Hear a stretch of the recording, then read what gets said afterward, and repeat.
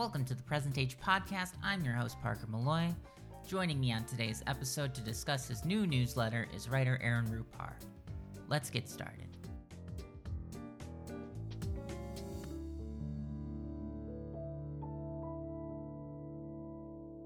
Hey, Aaron, how's it going? I'm good. Thanks for having me on the podcast. Yeah, of course. As soon as I heard that you were starting your own thing, I wanted to get you on here to talk about it, so that anyone who's listening to this can go can go read your new Substack. Can you tell me about it? Yeah, I mean, I'm viewing my Substack, which I'm going to call Public Notice, as basically an extension of the sort of coverage I've been doing for 4 or 5 years now. I guess maybe 6. Boy, I started, early 2016, so 5.5 going on 6, which is basically coverage of Trumpism, right-wing media, and kind of where they fit into the broader sphere of American politics. As with any of these Substacks, I think things have a tendency to kind of evolve as you go, and you get a sense of what works with your audience, what doesn't work, what sort of things people are interested to read more about. And so I'm viewing it, at least initially, as kind of a more conversational and iterative version of the sort of writing I've been doing at Vox, with at least three newsletters a week to begin with. Actually, to begin with, it'll be more. I think I'm going to be doing a daily one for the first couple weeks and then kind of scaling it back to more of a normal schedule after that. But yeah, I'm hoping that it'll be kind of a place that people can go to get up to speed on, what the big media stories of the week are, how right-wing media in particular is covering kind of the broader picture of American politics, and a lot of good stuff that you're familiar with too from your background at Media Matters. So that's how I'm viewing it going in. Like I said, I'm sure things will kind of evolve, and it's always daunting when you're at the beginning stages of something like this. But I'm hopeful that a lot of the audience that I've developed over the years will come with me and check out the newsletter and hopefully enjoy it. So we'll see how it goes. Yeah, definitely. Most people, if they're not familiar with your writing at Vox, they're probably at least familiar with the videos you post. You post constantly, videos from all sorts of political events, Trump rallies, et cetera, et cetera. One question I had about that was, are you still going to be posting videos, and is your Twitter feed going to change at all? I don't think it's going to change at all. It took a lot of outlay in terms of money to get some of the services that previously I had organizations paying for, whether that's Snapstream or TVIs, things that I rely on, to be able to do live posting and just kind of like media monitoring. And again, all stuff that I'm sure you're familiar with from Media Matters, which also is very active in that space. But that's kind of the idea, is to keep Twitter pretty constant. And, so for people who just enjoy kind of the video tweets and the video threads, not too much should be changing on that front. But then for people who do enjoy my writing, I'll be doing at least a couple free newsletters a week, and then one paid one that I'm kind of imagining, and at this point will be sort of a summation of like the most buzzworthy segments and news stories from media, more of a media focused newsletter than the other two, which I'm thinking will be more focused on politics. But I know that that's been a huge thing for me in terms of developing an audience, has been Twitter. And so, it's expensive. And that was kind of a thing as I was leaving Vox and sort of planning this next stage of my career. I felt kind of exhausted from all of the negotiations that I had to do just to try and strike deals with Snapstream TVIs, places like that. But I think I'm pretty geared up at this point to have, all the same services that I've come to be used to and to come to rely on to some extent to do the type of media coverage that I do. So, for people who are just interested in my tweets, I think people, even if they have that level of interest in my work, and that much shouldn't be changing too much. Cool. And also, anyone who's, a fan of your tweets should probably subscribe to the newsletter, which I'm not sure if you mentioned. It's called Public Notice, right? Yeah, I thought Public Notice, it works for the type of stuff I'm going to be doing, trying to surface kind of stories that are in the broad public interest. And, kind of in the sense that a public notice, as we historically think of it, is like a broadsheet that you'd see in a town square or something like that. I thought that kind of dovetailed nicely with the idea that I have for this newsletter, kind of being a broadsheet summarizing again, the things that I'm paying attention to in the sphere of media and politics. And so, it's like, it's like trying to name a band. If I've played enough bands where the band name can always be kind of like a fraught item to agree on to come up with. And so for a while, I was just going to go with the Rupar report, and I still may incorporate that as like the name of the paid newsletter that I do, or I might use that as kind of like a section of the newsletter. But yeah, I like kind of the ring of public notice. I think it works for the type of work that I'm going to be doing. And so, yeah, that's going to be the name of it. Oh, yeah. I mean, whenever I hear one of these like really good names, I'm just kind of like, damn it, why didn't I get it? I like mine. I like the present age, but yeah, also I kind of wish it was something that felt, because in my mind, I pictured it like this would be a great like title for a magazine or something like that. But then as time kind of goes on, I'm just like, man, I wish it was just something that was like, boom, here's what you're getting, that sort of thing, instead of having to be like, so if you read some philosophy, blah, blah, like having to go into detail on that sort of stuff. But yeah, I mean, Public Notice is just a great name. And is that going to be is it publicnotice.substack.com? So yes, that is what it's going to be. This is actually kind of, so for many, many years, I owned AaronRupar.com. I was just kind of like paying for it in case. And then I ended up just earlier this year, like letting that lapse. And of course, it was like snapped up. I no longer own it. And so that is still actually, as we record this here, that is still a little bit unclear exactly what the URL is going to be, but I believe it will be aaronrupar.substack.com to begin with. I'm still kind of debating if I want to pay for like the aaronrupar.info or something like that. But yeah, one of those things where like for many, many years for GoDaddy, I just kind of had like money going out the door to kind of hold this URL. And then, I don't know if I was kind of like, trying to cut costs or something, but I let it lapse about a year ago. And here I am, I like went back to see if I could purchase it, and, it's been snapped up. It's no longer available. So, so yeah, it'll probably have Substack in the title to begin with, but from what I understand, those are things that are pretty easy to change down the line. So, the main place to find it will just be, check out my Twitter account. I'll have a link there, but I'm guessing that for people who are listening to this who maybe aren't on Twitter or something like that, aaronrupar.substack.com should be the place to go to find that. Absolutely. That's, yeah. God, that sort of reminds me of a while back. I was looking for like an email address or something like that. And I was just like, I am going to sign up for a Gmail address that's just my name, Parker Malloy. And it was taken, and I'm like, who the hell took that? Yeah. Like, I kind of want to like send an email to it and just be like, who are you? Yeah. Why'd you take my name? Yeah. Well, there might be another Parker Malloy out there. It's possible. Yeah, there's an Aaron Rupar in Wisconsin. Another, which like my last name is fairly. There's a few of us, but I mean, with all of the people out there, odds are there might be another Parker Malloy. So yeah. I mean, one thing kept coming up, like on searches, something like an 18th century Irish immigrant or something was named like Parker Malloy. I'm like, that sounds about right. That's perfect. Well, that, I don't think that person would have opened a Gmail, but no, probably not. I mean, unless they did some time travel or something like that. Who knows? Who's to say? So you were recently in Chicago, right? I was, yes. I saw on your Twitter. Yeah, it was amazing.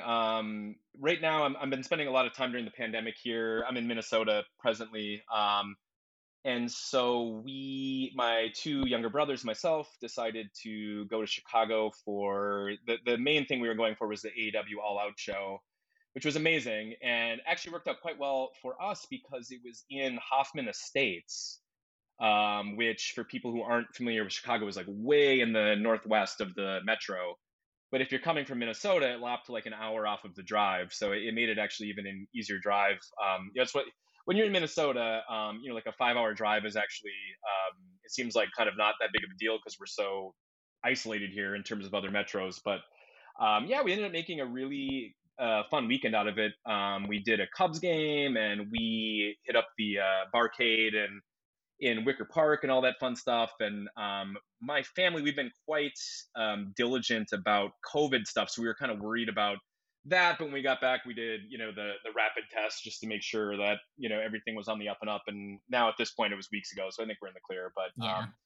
one of those things that we had planned, like in the very bright and sunny days of June, when it seemed like we were kind of pulling out of this pandemic. And then, of course, by the time the trip actually happened, COVID was much more of a concern. But it was actually, given how much time we've all spent at home over the past year and a half, it was really fun to get out there. I'd never really done a trip like that with my brothers either. So to do a brothers road trip, and we saw some really fun wrestling, and of course Wrigley is always a joy as well. So it's always fun to get to Chicago. I've done that trip from Minnesota when I was living here permanently, through college and then a little bit beyond.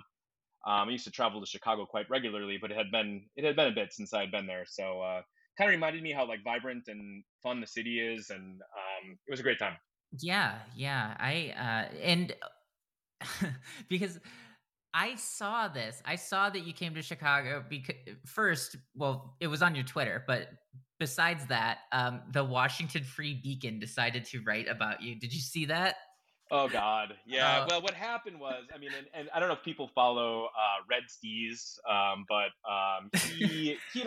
he was kind of needling me over. I posted a photo from the one of the wrestling. We went to two wrestling events, but the first one Yeah. that I was at, and we had gone to the wrestling show, and we were back at the hotel, and I had had a couple drinks, so I was feeling just like feisty enough to kind of engage, and so I was just, it was sort of good natured, at least on my end. But it's kind of that pipeline of people, right wing media figures, where it went from Red Steez to like the Washington Free Beacon, and it became kind of this, again, where people on the right love to kind of own the libs for being hypocritical or not practicing what they preach. And so the idea was that I was a huge hypocrite because I was in like this indoor setting. And granted, the mask compliance at AEW is actually pretty good.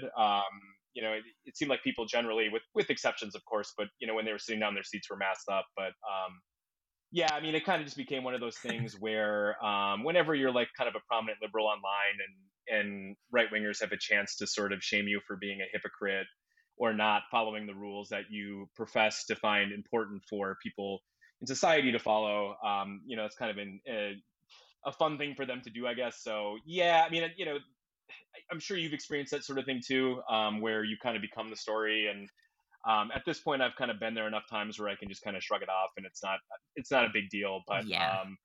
yeah, that whole weekend I was kind of in my Twitter, my Twitter notifications. I was getting notifications that, oh, this or that right wing figure was teasing me, or trying to shame me for the fact that I was out and enjoying life, at least for that weekend. Yeah, every time that happens with me, it's usually one of those sites, Free Beacon or Twitchy. That's another one. Oh, Twitchy. Oh my Twitchy, when they goodness. put me in headlines, they don't like qualify it or say who it is, and I'm just like, guys, no one knows who I am. Right. Like, if you're gonna write like an article about like a movie star, you can just say their name and people will know who you're talking about. But if you're just like, Parker Malloy said this on Twitter, it's like, who the fuck is Parker Malloy? Right. Well, And I mean, yeah, because your title, I think, at Media Matters was editor at large. Is that right? yeah. So yeah, I mean that, oh, Media Matters. That, people kind of understand what Media Matters is, but that's kind of the case now for me too, where it's like when I was at Vox, I mean, that was always, people love to own Vox, so it was like, oh, this Vox person. And now, I mean, it's so new that I'm independent. I'm not quite sure how that's going to work. If like I have enough, if my brand is strong enough where people will still care or not. But yeah, when you're just doing a newsletter, it's kind of like newsletter writer so and so. I mean, it doesn't quite have the same kick that, Vox person or Media Matters person has. Yeah, it's sometimes I miss being part of the target that is Media Matters on Twitter. Like when Laura Logan was, had Oh like, my God. last week where she was like, they're like the Taliban or something like that. And I was like, I've been gone for like 2 months, and if they turned into a paramilitary organization, I don't know, that seems a little out of character, but okay. Yeah. Well, that's kind of because, yeah, Media Matters is interesting in that respect because, a lot of it, including yourself when you were there, but like Bobby Lewis or Andrew Lawrence, I mean, people who have such voice on Twitter, but then you read the posts on the Media Matters site, and they're so kind of like straightforward. They're very factual and quotes. And that's like for me at Vox. I mean, Media Matters stuff on your site and on Twitter too, but especially on the site was such a great resource because it was very factual and so yeah, whenever you see people kind of portraying Media Matters as like this rogue, like a paramilitary organization or something like that, it's so over the top that you just kind of roll your eyes at it. But it's I don't know. I mean, some people I guess are kind of ashamed of things that they say on TV, or they don't want people. That was kind of always the thing that I felt with my the long running feud that I've had over many years now with Glenn Greenwald, which the origins was me just kind of calling him out for being on Tucker and posting video clips, and it seemed like, and obviously other people at Media Matters have been targets of him as well, where he kind of, I think the term that he's used is like we're hall monitors or something like that, like we're narking on him or something. But oftentimes you're just kind of conveying things that he's saying on Tucker Carlson's show, and that's if that's enough to kind of set someone off, then I think the problem is probably more with them than anything else. So it's a little bit of people like Laura Logan kind of telling on themselves with stuff like that. Yeah, that's see, now that could be one way to get your Substack off the ground. You could just start a big fight with Greenwald. Oh man, I know. That I'm might like be kind of that might be the path. Yeah. Just be yeah, I mean, I've tried to rise above, I guess. Yeah, I mean that's over the years you kind of mellow out a little bit, and I don't know. There was a time where Twitter fights were a lot more appealing than they seem to be to me now. I think maybe part of that was just kind of being at Vox, which obviously doesn't really want their staffers kind of engaging in bare knuckle combat on Twitter. But I still think it's worth calling these people out at times. But with someone like Greenwald, I think it's become so normal for him to go on Fox News. It's not really newsworthy anymore. I mean, there was kind of there was a time where he was getting a lot of grief because he would proclaim that the idea was that he was going on Fox and telling viewers, sharing perspectives that they wouldn't see normally. But I mean, any pretense of that is so far, it's become so absurd to even claim that something like that is going on, that I just don't see a lot of news value in kind of highlighting that stuff. And that's sort of the thing, more broadly with like Tucker Carlson's show, which I still try and keep an eye on most nights. But, I find myself kind of grappling with just the extent to which it becomes kind of self-perpetuating, where if you kind of make a big event out of every one of his shows, does that kind of help create this perception that they're big events? Because a lot of what he says is so predictable at this point. Obviously he has millions of viewers, and so you can't discount that, nor can you really understand what's going on the right if you ignore people like Tucker Carlson, or if you ignore the Trump rallies. I don't think that's really a hugely constructive way to approach them. But and obviously people at Media Matters, that's their job, is to document.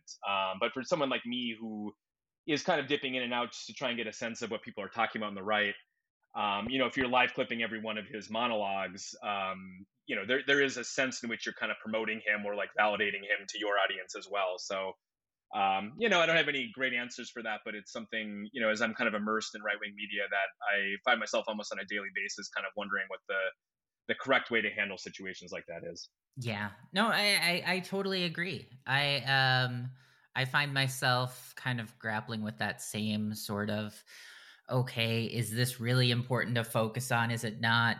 But I mean, when it comes to someone like Tucker Carlson, for example, he is essentially setting the setting the platform for the Republican Party moving forward. He is, on his show, he pushes great replacement theory kind of stuff, and then you'll see a member of Congress on Fox and Friends talking about that. I mean, that's the same thing that the Charlottesville Nazis chanting, that they won't be replaced. Like, that's the same thing. We've come that far to where now that's mainstream. Or the El Paso shooter. Yeah.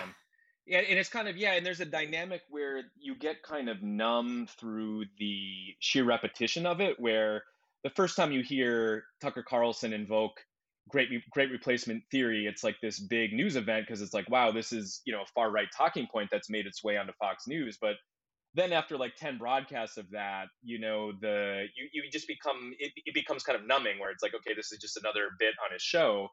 And you're right. I mean, there was a congressman from Texas who was on Newsmax, kind of, pretty much word for word, saying a lot of the same things that Tucker Carlson says on his show about how, Dems, the Dem immigration policy is to bring immigrants in who vote for Dems, and this idea that it's kind of this conspiracy to change the electorate in a way that sort of dilutes the power of traditional, with air quotes, American voters sort of thing. And yeah, I mean, it's a tricky thing to know how to handle that, because again, there's kind of a novelty the first few times you hear something like that. I mean, I think back, the El Paso shooting, which happened, I believe that was in 2018, and at that time Trump was really hammering the caravan talking points and sort of this notion that immigration was tantamount to an invasion of the country, and that came out in the manifesto that the shooter released at the time of the shooting. And now that we fast forward 3 years, and it's like just kind of a normal Republican talking point. And so there are consequences to things like that, but it also is just a difficult thing to cover on a day in and day out basis, because it's kind of exhausting, and again, it sort of loses some news value. So that is where I think that it's the type of work that Media Matters does is so vital in terms of just shedding light to a largely progressive audience of what people are talking about on the right, and sort of raising awareness in those ways. But you hear, and I noticed this recently with Chip Roy, who was on Tucker Carlson's program, and I clipped this because it to me kind of rose to the level where he was saying that Democrats are sick and twisted individuals, and the sort of dehumanizing and kind of incendiary rhetoric, and that's kind of like a nightly thing on Fox. And so you try and imagine, if you're someone who's earnestly watching this stuff, what your views about politics would be, and it's not a pretty picture, but it's part of the complication of being a journalist covering media at this point. Political media is just kind of knowing how to handle these very difficult subjects in a responsible way that doesn't kind of perpetuate problems. And so, Trump had a rally just this past weekend in Georgia that I live clipped and added some commentary on Twitter. And, I got a number of DMs from people who were like, "You're part of the problem, you're promoting them." And I try to be sensitive to that. I think there is news value in kind of knowing what Trump is talking about, because, he's a presumptive 2024 Republican presidential nominee at this point, and obviously setting the agenda for the Republican Party. So I don't really think ignoring is the way to go. And again, I don't have any perfect, you could probably teach classes on this stuff, but it's difficult. And these are kind of new problems, because, we live in such a media saturated environment now that it's just inescapable, and you have to find a way to cover this stuff if you're going to cover politics. And it's dicey. So I don't pretend to be perfect, but these are things that I am going to try to continue to grapple with in the newsletter as well. So great. Yeah. I think for me, one of the points that kind of pushed me into trying to do this newsletter and doing the Substack thing, just like you are, is kind of the fact that when I was at Media Matters, there were several times where I watched something happen, and then I was like, I'm going to write about that. And then I'd write about that. And then I'd watch the same thing happen like 6 months later. And I'm like, I'm going to write about that. I've already written about that, but I'm going to write about it again. And then the same thing would keep happening and nothing was changing. And I'm just like, okay, maybe I'm not writing this correctly, or maybe I'm not getting through to the people I need to get through to. And maybe I just need a change of scenery. And and I think that's kind of that's been helpful for me. I mean, I still think political media is kind of a disaster at the moment. I mean, but you also have, all of these new sorts of outlets to go to and to try to. One thing I like about Substack is just the fact that, or email lists generally, is the fact that you don't have to worry about what some algorithm is going to do, or what some, like if Twitter shut down tomorrow, they could do that, and then I would lose everything. I wouldn't have anyone in my contact list.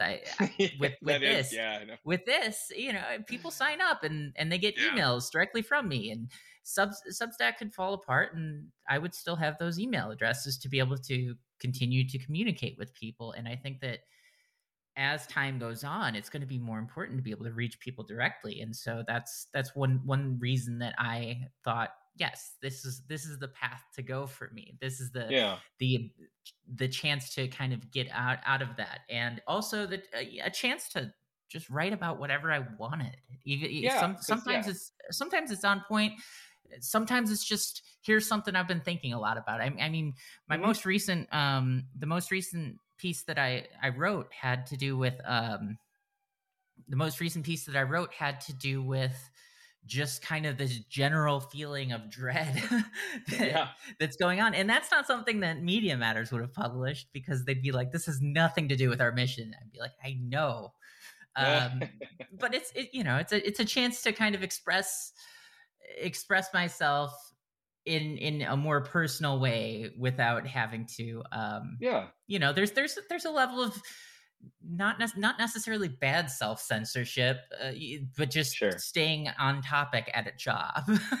Right. which Well, yeah, and you still do some media analysis on your Substack. Absolutely. So it's not like that's completely gone away, but I totally hear you with like the sort of banging your head against the wall aspect of covering these recurring issues in right-wing media that never seem to improve, and that can be it can be very frustrating, because it kind of it's like, well, why am I even bothering? And obviously it's important that people do that sort of reporting, because not everyone, like myself, people can't spend hours each day immersing themselves in right-wing media, and so it's important that there are trusted sources who can report on what's going on there.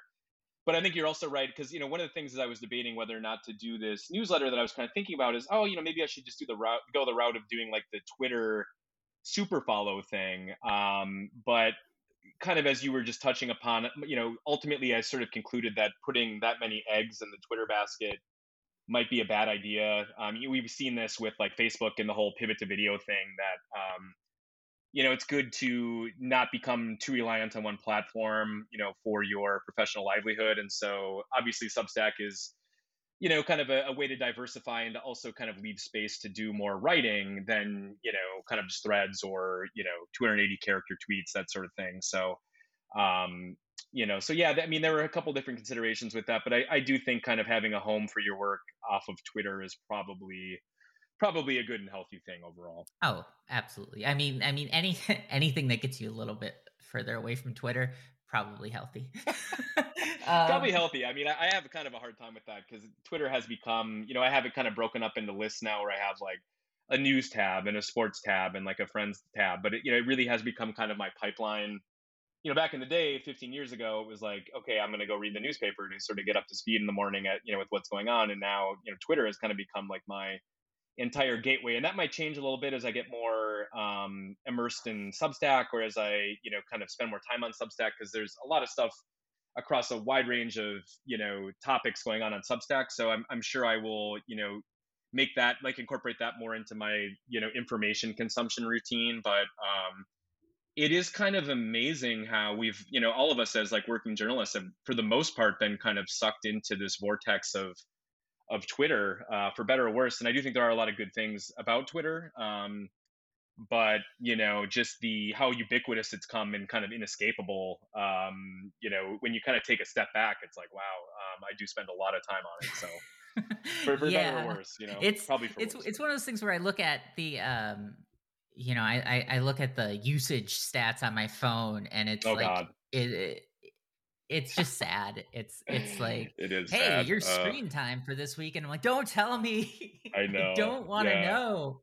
I mean, I'll get the ones where it's like, your screen time, your average per day is 7 hours per day, down 40% from last week, and it's like, I guess that's progress. But yeah, I mean, that's sort of, I mean, I've even gotten bad enough, in recent years now, I read books on my phone or my computer. It's, even at night, I'm trying to like unwind with my family, and I've got like the, multi-viewer to see like what's on, Fox News and Fox Business and Newsmax. And definitely it's, I'm overstimulated like constantly. And I'm sure that does have, it affects you. But again, I view that as kind of part of my coverage area as well, as just sort of being aware of what's happening, both not just on TV, but on the Hill. And, so I'm watching C-SPAN all the time too. And But yeah, it does kind of lead to, even when I'm reading a book on my computer, I usually have like, like a multi-viewer in the other, the other half of the screen where I'm paying attention to everything on cable news. So, 50 years ago, that would have been kind of unheard of, I guess.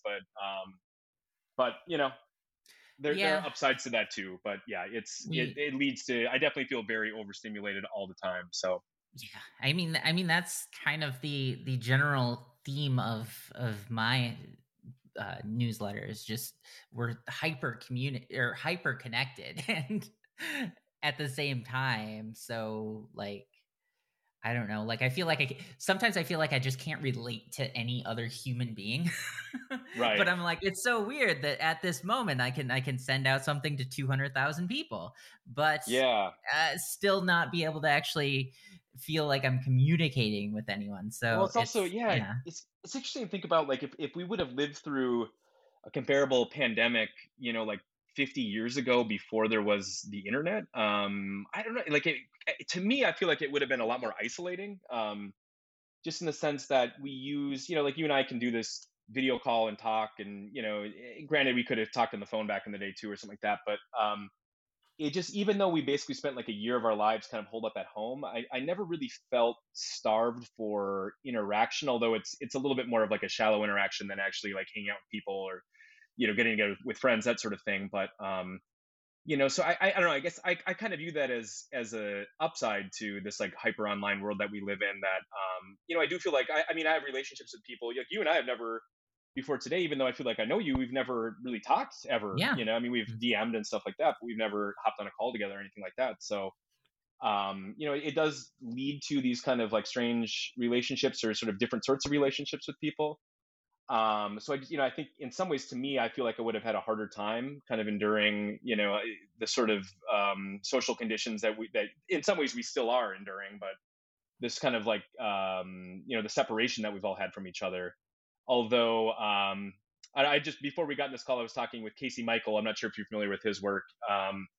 But he's a political journalist who just wrote a book on kleptocracy. And I was doing a Q&A with him for the newsletter, and he was kind of like, I was just congratulating him on finishing his book and stuff. And he was like, "Oh yeah, my wife likes to say that's how I spent the pandemic, was writing this book." And I was like, man, that's so much more constructive than, getting into drinking whiskey and daily fantasy sports, that I did. But I was gonna say I started collecting baseball cards. That's what I did during this. So nice. It's that's how I spent my pandemic, just picking up random hobbies here and there. I was like, yeah, baseball cards again. I did that when I was like 12. Let's bring that back. That's a thing now. I've been kind of, I have a mutual friend who's really, I don't know Phil Hughes, the former Major League Baseball player, at all, but I have a friend who's really good friends with him, and Phil has become on Instagram kind of like a baseball card celebrity. Okay. Like, he does this thing on Instagram where he opens packs of cards, and so I've kind of like vicariously, because at my parents' house, we still to this day have boxes and boxes and boxes of cards from when we were kids, myself and my brothers. And actually, one of my brothers recently went through them, and I guess there really weren't that many cards that are worth anything, because even back in the day, you needed to buy like the premium packs or whatever, and that was totally lost on me. I thought there was only like, I thought all cards were kind of the same, or you could get good cards in any pack. But that is, I mean, everything is so digital now that I guess it kind of, baseball cards have kind of become this like transgressive, analog, like physical item. And so I think it's kind of cool, that they're like back in vogue now. So I guess, I don't know, we'll see if this pandemic goes on for another 6 months, if we, the next variant wave that we have, maybe I'll cave in and like buy a box of cards too, but I haven't quite gotten there yet. Yeah, I'm definitely going the baseball cards and video games route to pandemic survival. I love your tweets. Yeah, I absolutely love your MLB The Show tweets. Oh, Soup Spooner. Yeah. No, I mean, I kind of follow it, but basically I follow the game because I know that that's like an acclaimed. I have friends who are into that game as well. It's fun. And and you're really, I mean, it's cool that that you're savvy enough to post like little videos and stuff. Yeah. I actually So when I was working at Media Matters, I had a separate Twitter account set up that was just following all of the right-wing accounts, just so I can kind of keep up with whatever nonsense they're up to. And so that's the one I connected to my PlayStation. So like the feed, the only thing in it is just because I never tweet from it, but that's where I have all the photos and videos like sent to pull from. So yeah, the feed over there is just all of my PlayStation things and nothing else. So it's pretty great. Yeah. But yeah, you know what? Thank you so much for stopping by to talk about your newsletter. Is there anything else that people should know, that if they're on if they're on the edge about whether or not to, well, first off, if you're on the edge about whether or not to sign up for free, you should totally do that. Oh yeah, sign up for free, without a question. Worst case scenario, you just ignore the emails.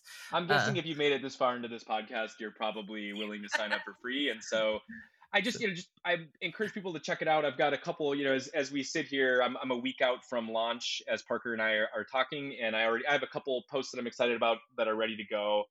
And so I'm hoping that ultimately kind of the content will speak for itself.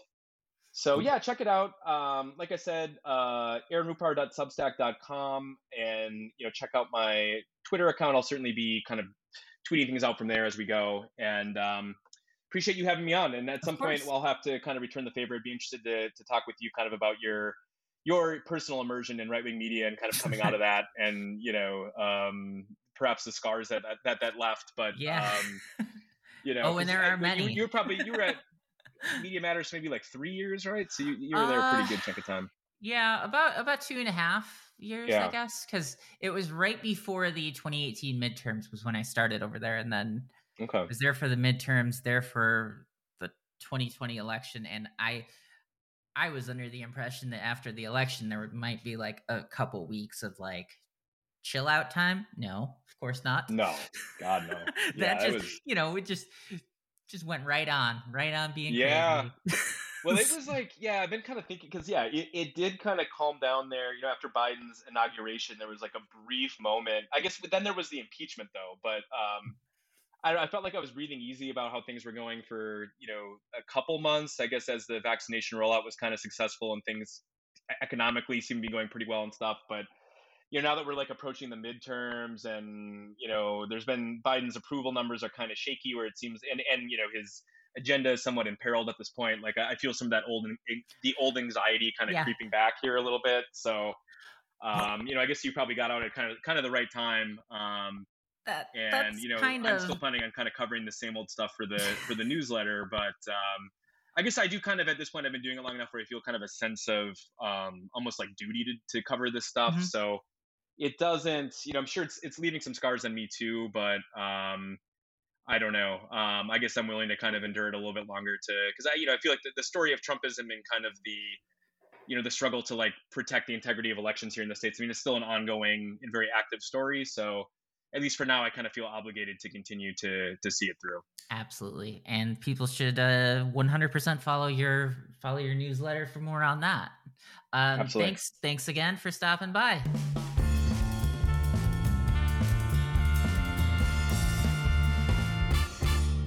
That's today's show. Thanks to Aaron Rupar for stopping by. As always, you can find a full transcript of today's episode at readthepresentage.com.